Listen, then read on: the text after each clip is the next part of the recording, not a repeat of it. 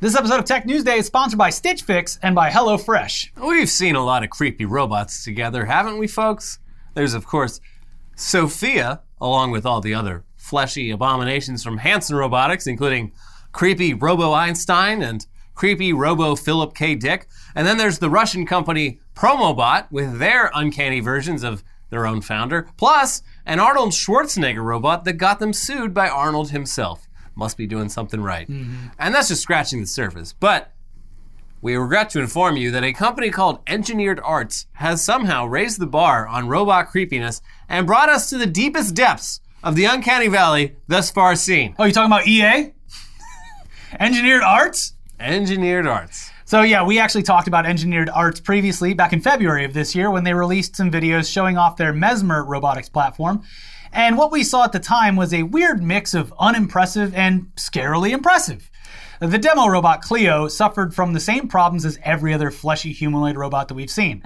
The skin just didn't look that good, and the facial movements and expressions seemed very robotic. At the same time, though, seeing what was going on under the skin was pretty impressive. This was a robot with a huge range of motion, at least for the upper body, with dozens of individual points of articulation, allowing for the potential of realistic human movements. Though in the demo, the movement was still pretty rigid and robotic, so... Yeah, I got a full range of human movements, and this is me moving. Does this look natural? Yeah.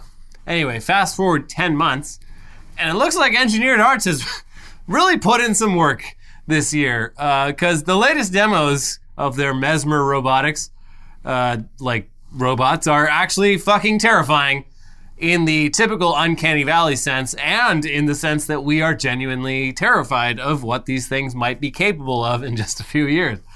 So first up, they dropped this video last week showing a robot in their lab called Ameca putting on a little performance of it waking up from sleep, looking around confused, examining its own hands with a look of amazement, and then noticing the viewer and being surprised for a moment before calming down, and then smiling, and then extending a very dexterous, welcoming hand towards the camera. No thanks. Yeah. I will not accept that handshake. It's absolute nightmare fuel, but in some new and interesting ways. By not even attempting to emulate the look of actual human skin and instead just going with gray, the movements of the face and the hands come off as somehow even more natural and believable than they would otherwise. And those movements are much smoother and more natural than the last time we saw Mesmer. Also, all that natural blinking is an especially horrific touch. This is a Chucky doll. Yeah. The gray. Why are you blinking? You don't have moisture to worry about on your eyes. Mm-hmm. Overall, we give Ameca an 8.5 out of 10 on the get that thing the hell away from me scale.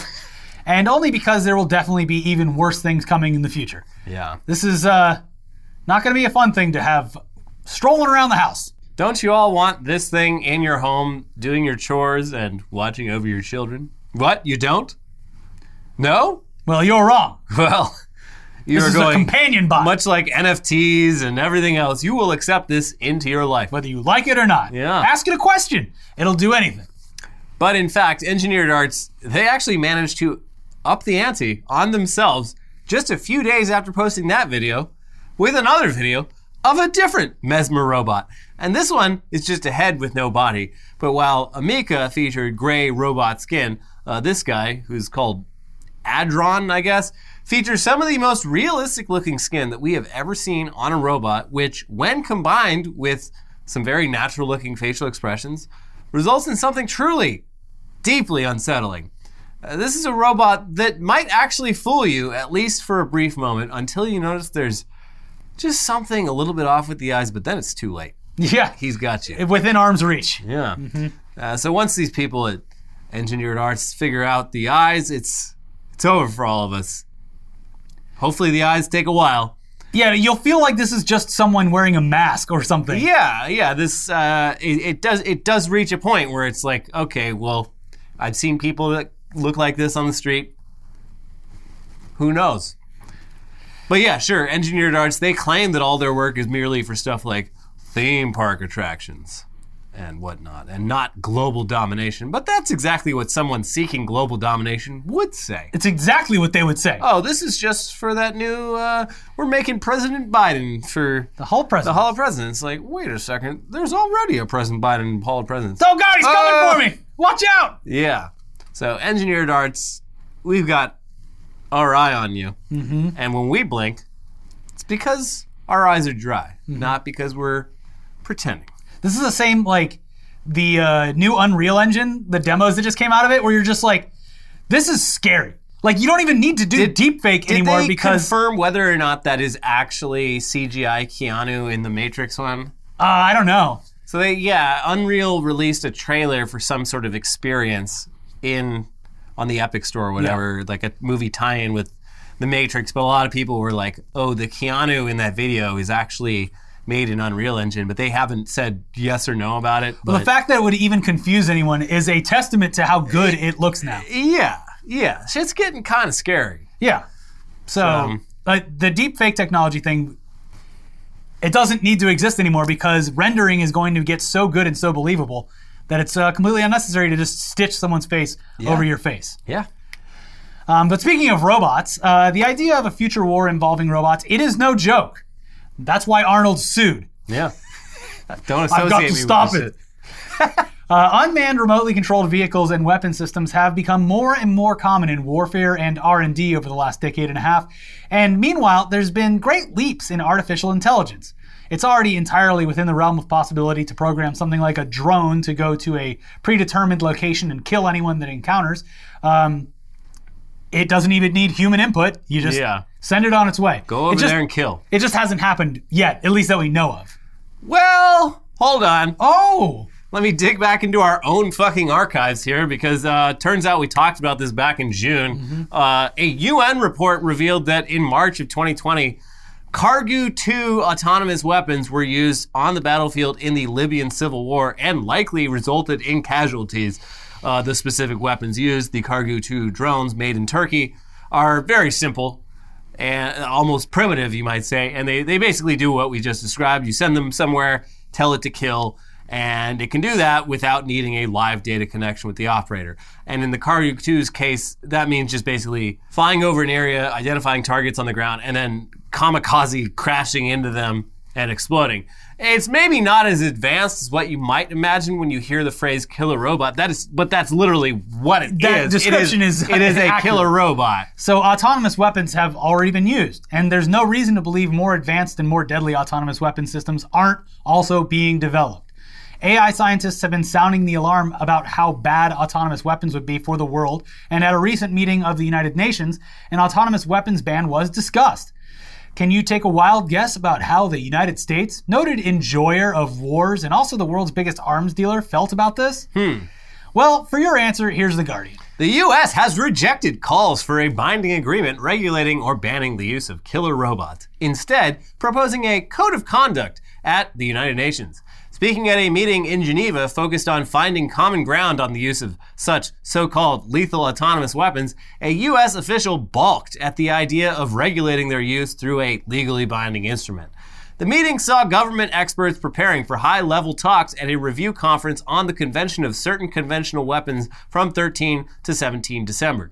In our view, the best way to make progress would be through the development of a non-binding code of conduct, U.S. official Josh Dorison told the meeting.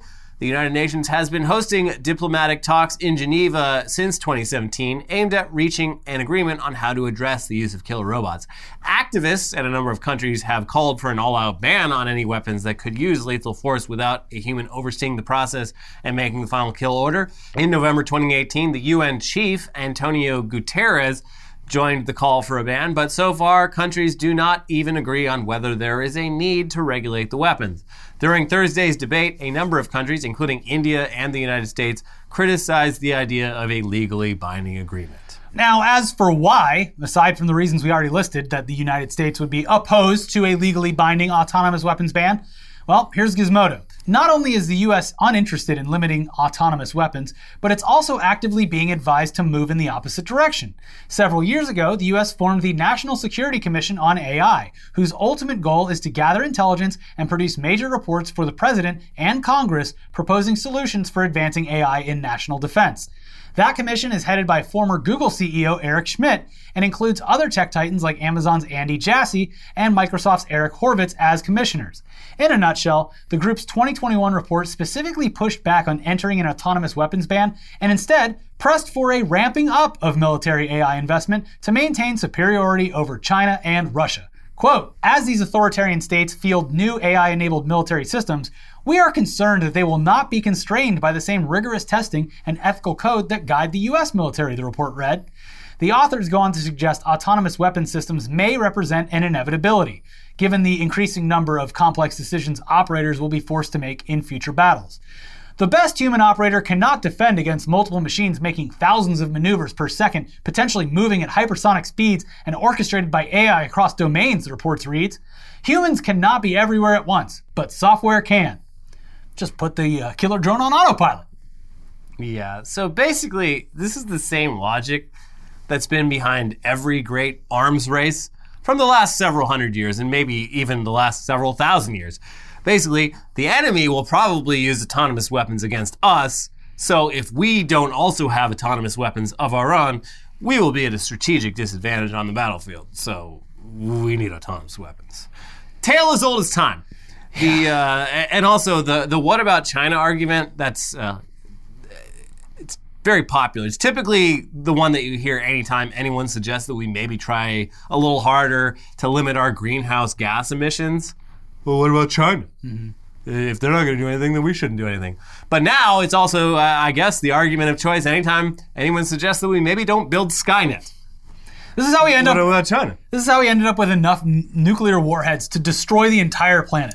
Yeah, I mean, so the arms race stuff, like the big wars that everyone knows about are World War I and World War II. But like the second half of the 19th century was actually across that like 50 or 60 years, are maybe bloodier than World War I. And it was, a lot of that came down to like dudes in Europe actually discovering like how to make really good steel and immediately being like, check out this cannon. This thing can fucking fire like 10 miles away. You're gonna want one of these cannons. And just every country just like loading up on guns until they're just like, well, we don't want to go to war. But if we did, we'd probably do pretty good for ourselves. If someone blows up our country, we're going to blow up their country. We've got all this steel. Yeah.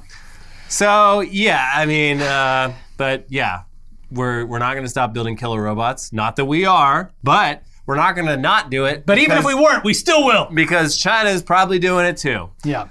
So yeah, the future is sure looking exciting, isn't it, folks? If it's not the climate change, it's the autonomous killer robots that we'll have to worry about. Like, best case scenario, it'll just be our robots fighting their robots. But that's probably not. It's knowing...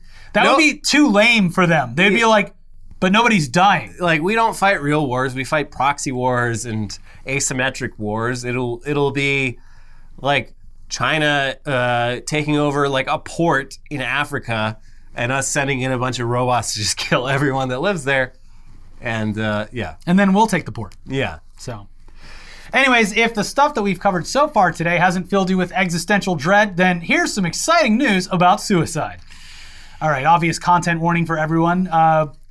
But yeah, views on voluntary euthanasia and assisted suicide, they've evolved somewhat over the past few decades, especially in a handful of European countries where some form of it is now legal. It's thankfully heavily regulated and generally only available to people already dying from something else, or non-dying people who manage to convince a doctor beyond the shadow of a doubt that they're essentially beyond help psychologically. But Switzerland has probably the most lax rules around it, and they may soon be offering something previously only seen in science fiction: a suicide booth. And yeah, look, this device, which is called the Sarco, it's not that similar to the suicide booths from Futurama, which are basically just repurposed public phone booths. The Sarco, it's more of a suicide pod, you see. And gotta go out in style. It looks very futuristic. You're not standing, you are reclining. Gotta be comfortable. But yeah, it looks like something you'd hibernate in during a long journey to another planet, except in this case, you never wake up, and that's the whole point. Wake up in heaven, Elliot. Yeah, you... It's a one-way ticket. So yeah, the website Swiss Info spoke to Philip Nitschke, the founder of the Australia-based organization Exit International, great name, about his new invention, and here's how he describes it. It's a 3D printed capsule activated from the inside by the person intending to die. The machine can be towed anywhere for the death. It can be an idyllic outdoor setting or in the premises of an assisted suicide organization, for example. The person will get into the capsule and lie down. It's very comfortable. They will be asked a number of questions, and when they have answered, they may press the button inside the capsule, activating the mechanism in their own time. The capsule is sitting on a piece of equipment that will flood the interior with nitrogen, rapidly reducing the oxygen level to 1% from 21% in about 30 seconds. The person will feel a little disoriented and may feel slightly euphoric before they lose consciousness. Death takes place through hypoxia and hypocapnia, oxygen and carbon dioxide deprivation, respectively. There is no panic, no choking feeling. So Nitschke says in the interview that after losing consciousness, death occurs in about 5 to 10 minutes. He also says that this method, which only requires nitrogen, removes the need for a doctor to be involved in order to prescribe the sodium pentobarbital that is currently used in most assisted suicide. And he even goes further than what a lot of supporters of assisted suicide might be comfortable with, saying the following: "We want to remove any kind of psychiatric review from the process and allow the individual to control the method themselves. Our aim is to develop an artificial intelligence screening system to establish the person's mental capacity. Naturally, there is a lot of skepticism, especially on the part of psychiatrists, but our original conceptual idea is that the person would do an online test and receive a code to access the Sarco." Oh, cool, like a BuzzFeed quiz. So, yeah, I mean, that is actually very similar to the suicide booths in Futurama. It even shows up at your door like an Uber. Yeah, now that you're describing it like that. I can't imagine that this would be more easy than what is already out there. So the stuff they already have, like, which, I mean, you go back to even like Jack Kevorkian, so the stuff Kevorkian did, and he had a couple different models, but the main one was just like an IV system where he had like basically 3 different tubes, and he'd give you the first one and the second. He was basically doing lethal injection, but compassionate lethal injection, where the whole idea was that you don't feel any pain through the process. And like that's kind of what all these other because there's the one where is that the one you were talking about where they drink something? Is that so like I think that's what like the current one is that phenobarbital or whatever. Because of this being a big news story in the past week, on Reddit, someone did a video of a assisted unaliving, is what they call it on TikTok to get away with it. And it's a guy who is terminally ill, and he takes the drink and passes out and then dies, but he's surrounded by his family. And I mean, that's the thing. Like, this is an extremely uncomfortable topic, but like, I support it. And like I've told like my wife, and I've told multiple people, I'm like, because my grandma had Alzheimer's, I'm like, if I ever get Alzheimer's, I will draw up a contract that says like, once I can't do this, this, and this, like I consent to being put down, because I do not want to be allowed to live past a certain point where I become this fucking freak that you're all around, because this is an irreversible fucking brain illness. I don't want to be a fucking burden. I don't want any of that shit to happen. Just put me down. Know that I support it, and you will be much happier. You can all feel good about it. Like, and I support in the case it of the for video, stuff like ALS and stuff like that. Like, like if you are in a position where nothing is going to save your life, and in like 6 months you're going to be in miserable pain and dying, and that's you don't like leaving your family in a way where you go out and they, in some cases, might resent you. For being a living thing that's just sitting there shitting itself for a year or two. It's no way to live, and it's no way to die. Like, it really is, it's horrific. We do it with animals. Like my dog, we put my dog down like a couple months ago, and it was because we loved him. But he reached a point where it was becoming like it's inhumane to keep it. It was inhumane, and I felt myself becoming like less and less sort of humane about it, where I'm like, this is becoming work. Like I'm forgetting why I love this dog. It's becoming just a task of keeping this animal alive. And so that's how I feel about it. It's a tough topic to discuss. But some people would prefer the dignity of dying in a different way. Absolutely. Yes. Anyways, a lot of the initial reports about the Sarco indicated that it would be put to use soon, but it seems like there might have been some miscommunication there. Nitschke did say that it passed legal review for use in Switzerland, but more recently reports say that none of the major assisted suicide organizations in Switzerland are actively considering the technology. Plus, Nitschke also says there's only 2 Sarco prototypes in existence right now, one of which is on display at a museum, and that he still wants to add more features, like a camera and a microphone for the person in the pod to communicate with people outside and also provide a recording of their consent. That's a good idea.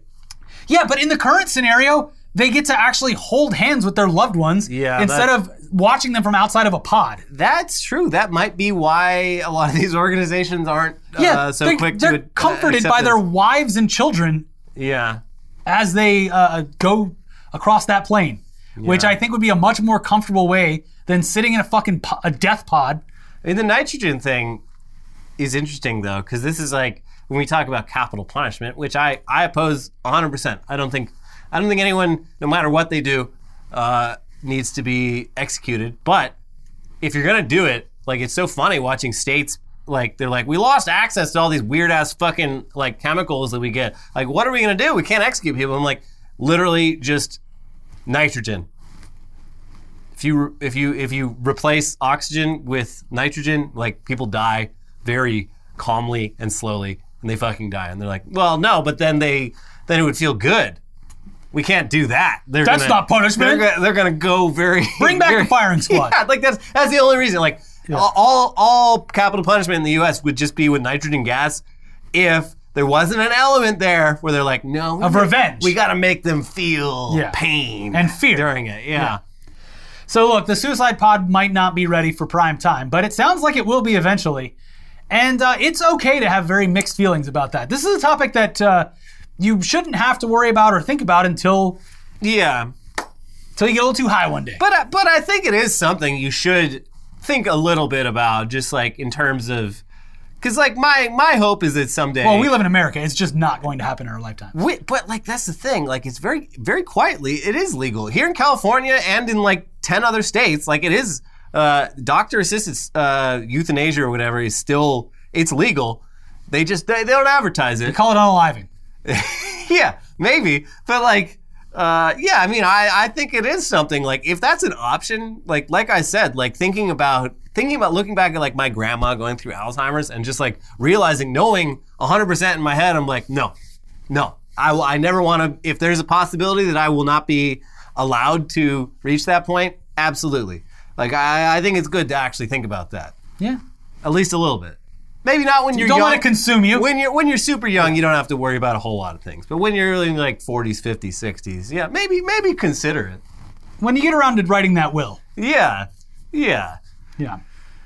Anyway, we do have more news for you coming up that's less... oh, thank God. Less like existentially depressing than everything we talked about so far. But first, this episode is sponsored by Stitch Fix. Your style isn't one size fits all. It's about what suits your body and what suits the moment. So why not shop at a store that's personalized to your body and style? Introducing Stitch Fix Freestyle, a shop built just for you. Stitch Fix Freestyle is your trusted style destination where you can discover and instantly buy curated items based on your style, likes, and lifestyle.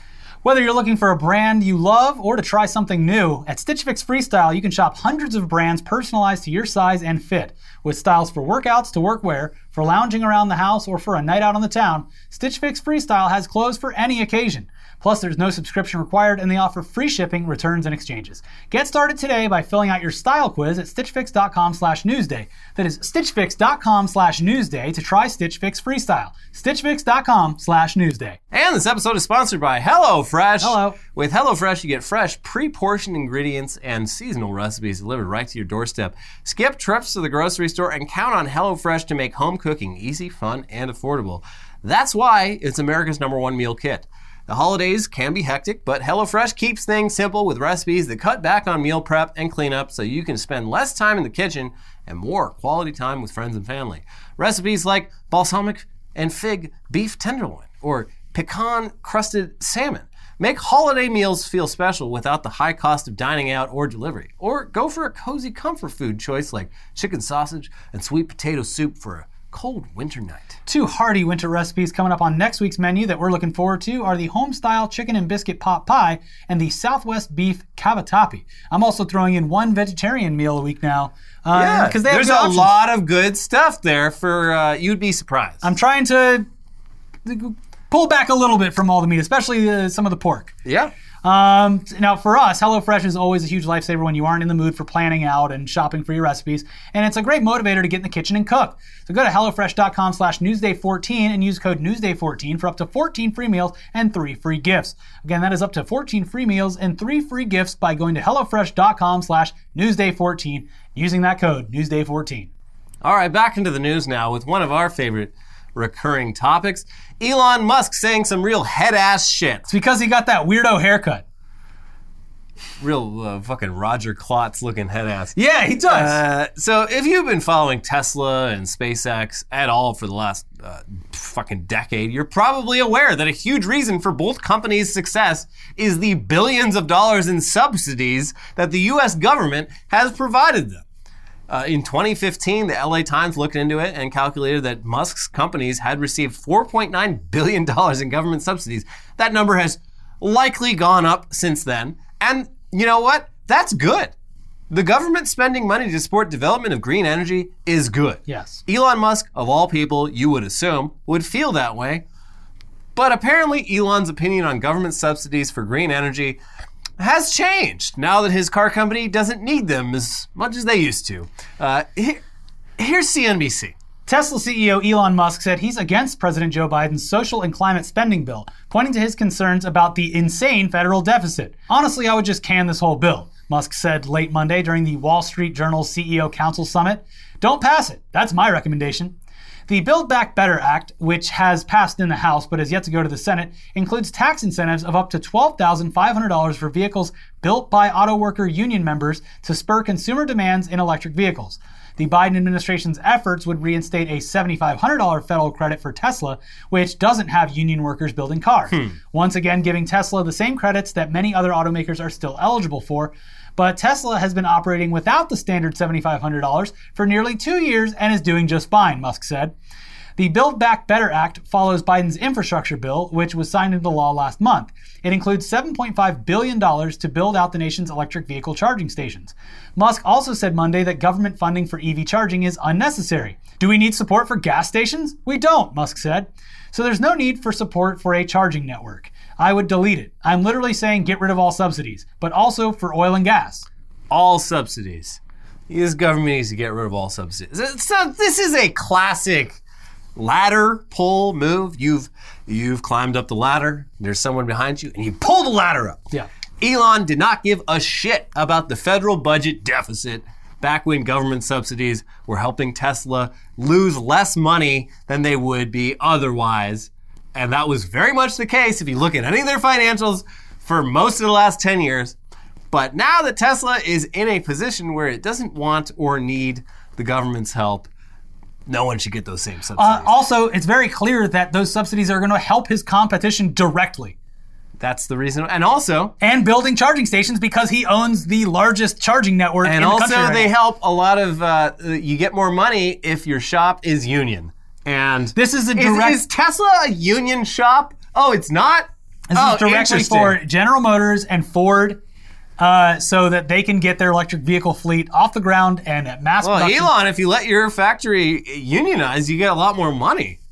Interesting. But even if that were the case and he got those subsidies, it's also goes against the business model to have every other car company in the space making what could be comparatively much better vehicles than what are coming out of Tesla. It makes sense from like a business standpoint for sure. It's just wildly hypocritical if you know anything about how this guy got where he is today. It's like, it's inconsistent. Are you fucking insane? Yeah.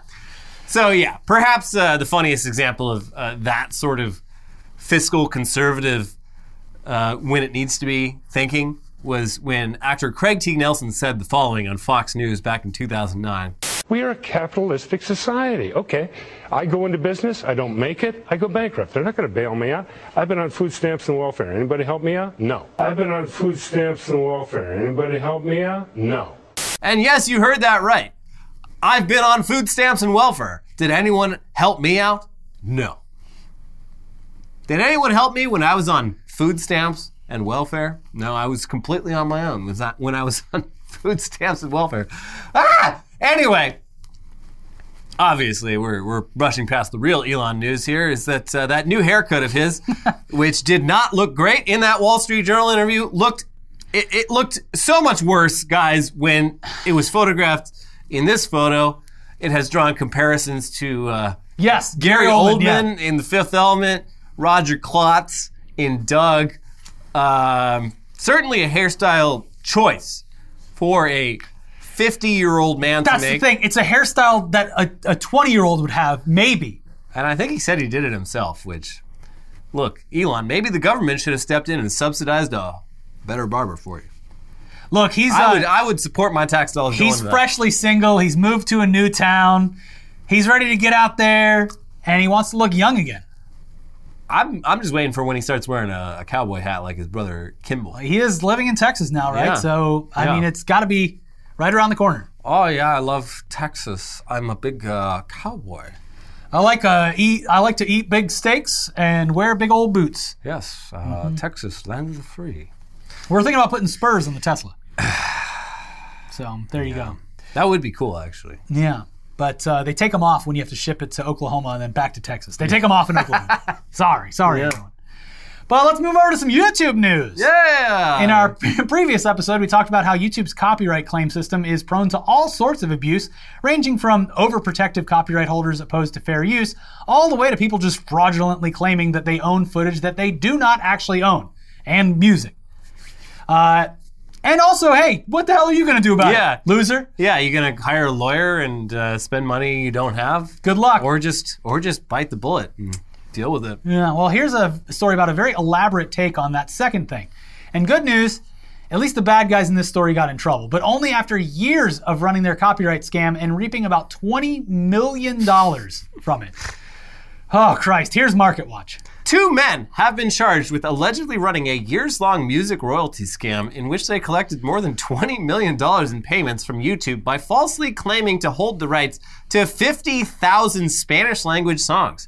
Prosecutors say Jose Chanel Terran, 36, of Scottsdale, Arizona, and Webster Yendi Batista, 38, of Doral, Florida, claimed their company, Media Move Inc., controlled the rights to a large back catalog of music. In 2017, they allegedly approached a third-party royalty management firm identified in court papers only by the initials AR, falsely claiming to control the royalty rights to the songs. In some cases, Terran and Batista used forged notes from artists claiming they had the rights to manage the music, prosecutors said. A spokeswoman for the U.S. Attorney's Office in Arizona, which is prosecuting the case, declined to elaborate beyond what was detailed in public court filings. Terran and Batista signed contracts with the management firm to monetize the music online, prosecutors said.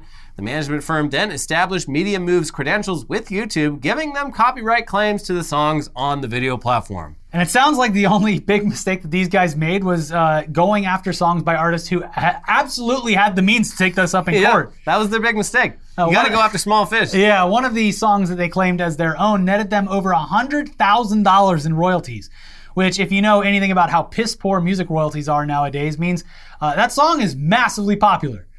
They also claimed multiple other songs that brought in tens of thousands of dollars each. It's some real serious hubris. And these guys seem to have thought that they would just never get caught. Here's more from that Market Watch article. Prosecutors say that when the legitimate rights holders for one song, identified in court papers only by the initials DH, filed a complaint to the third-party management company claiming copyright infringement, Terran boldly insisted the person had no legal grounds to stand on. Quote, any issue that DH have with our content, he can email me directly. We will not issue any revenue share to him or anyone just because he says he has the right to. We have contracts, and if he has any doubts, we can keep discussing this in front of a federal judge. Thanks. Court documents quoted Terran as writing in an email. And typically, if you're someone that doesn't have the money to fight this or the legal means to, that's where it ends. Yeah, they're like, oh, well, we'll see you in court then. Because even in the YouTube automated thing, it's like, no, I have the rights to this. And he goes, are you sure? Because if they say that you don't, then we're going to have to side with them, and then it's going to become a legal thing. Yeah. And if they come back and they're like, no, we absolutely have the rights to it, and you challenge it again, you're going to fucking court for it. Yeah.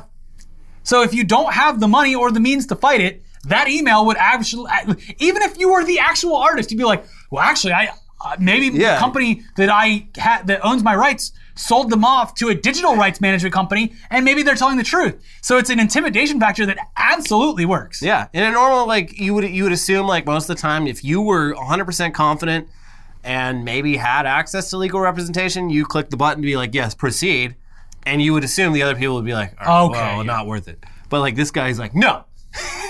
I'll see you in court, bitch. Well, that's the thing too. Is it's like if you're an artist that's big enough to get this much in royalties, there are many hands in the pot. Yeah, and you probably aren't 100% sure. Like, I don't know. Maybe it is me. Yeah, I got to call my accountant. Yeah, it's probably a lot of work to get this back. And it's like then someone up the chain is like, yeah, I'm your A&R guy, but I don't know who the fuck owns the rights right now. Yeah. Like, yeah, we sell that shit all the time. Yeah. Like, well, what video was it on? Maybe we sold it to the company doing the video. I don't know. Like, there's so much shit that goes on behind the scenes. So it was a bold plan. Seems like it worked for a while, but it was never going to work. They got caught. It was never going to work forever, though. Which is like, it's like, of all plans, it's like, yeah, you're going to make a lot of money for a little while, but like, someone is definitely going to notice. What's your plan for then? Yeah, it takes one person to fight. Yeah. Luckily, someone did.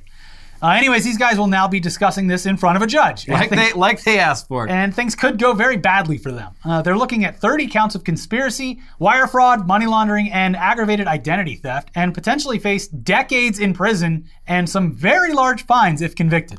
But I bet they lived high on the hog while it was working out. No, because the peak years of their success were during the coronavirus outbreak. Yeah. Can't wait till this is all over. No one's coming over to my sick-ass McMansion. Yeah. This sucks. Yeah. Can't wait till this is over so I can go spend all my fuck. But moving on to another similar story about making loads of money off music that you had no role in the creation of, but this time without any laws technically being broken. Honestly, you should just go watch this video that YouTuber and musician Ben Jordan posted last week titled, How a New York Times Reporter Collects Royalties from Hundreds of Musicians. Yeah, that video is very much worth a watch. You should definitely watch it. Also, he's a great YouTuber who I've been following for years, and it just, this happened to just fall into my feed. But the basic rundown is that Ben Jordan was contacted by Pulitzer Prize-winning journalist Ian Urbina a few years back, and Urbina proposed a collaboration where Jordan would produce music for Urbina's Outlaw Ocean project, this little journalism project that he has. So this was an exciting offer with seemingly lots of potential for exposure.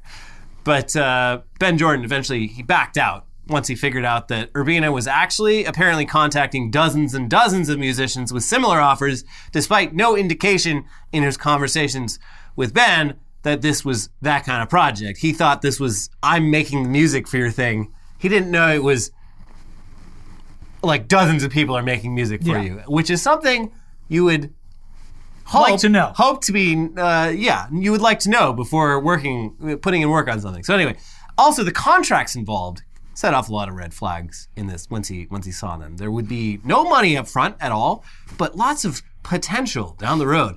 And also, and this is big, Ian Urbina would be credited as a songwriter and receive about half the royalties for every single song. So yeah, that's already sketchy.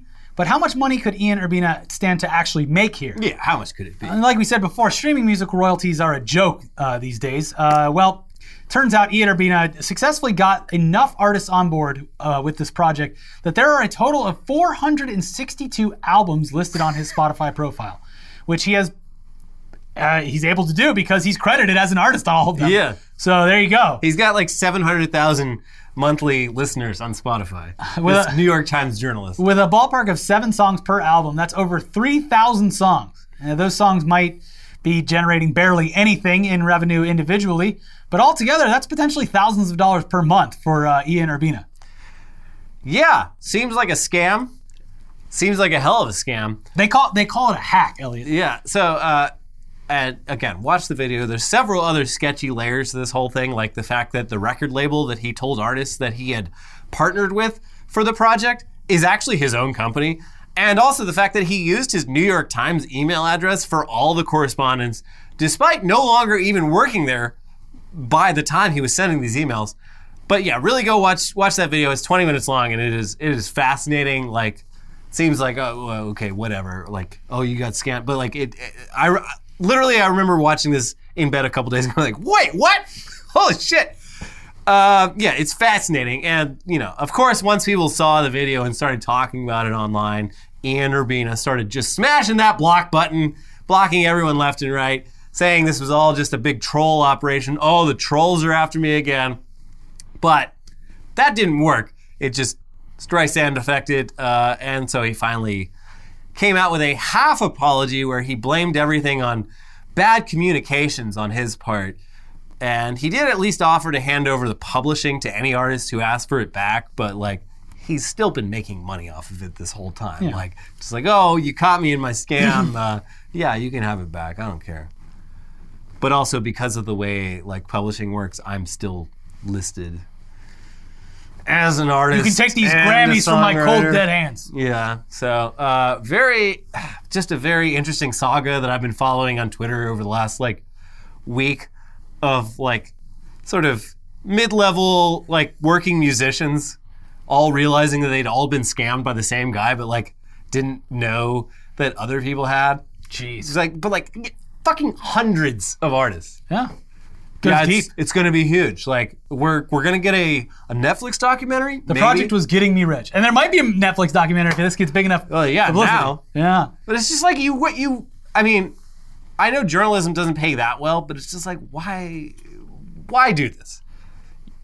Like he was making I think Ben Jordan figured it out. He was making like at most like a couple thousand a month. Because Elliot, as every crypto bro knows, that's called passive income. Yeah, I guess.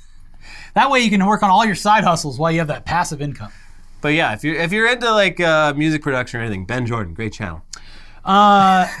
Also, big announcement considering we just got like the contract today. We're gonna be in Austin, Texas, Yeah. the second weekend of January. Second, third-ish. Hold on. Second weekend. January 15th, the Saturday. Yeah. We're gonna be doing a live show in Austin, Texas. We'll get more information for you soon because I don't know if they've announced it. Who we're partnering with. But if you live in the Or around. Southwest, Yeah. in and around Texas, Deep in the heart of Texas. maybe block out that weekend because, we will be participating in a Rooster Teeth affiliated sort of podcast festival. They're not doing RTX South anymore, but surprise, yeah. doing this thing. And we were so happy to be invited. And we would love to see as many of you there as possible. Live show time, baby. Yeah. Let's go. Get out of the way, Omicron.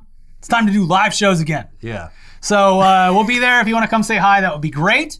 Looking forward to it immensely, and we'll have more information and where to buy tickets. I believe we're doing like a Q&A or something before. I don't know what. I just said yes. I said yes. I was like, a nice little trip. Free trip to Austin? Let's go. I love That sounds Austin. great. I got a lot of friends out in Austin. So we're going to have fun.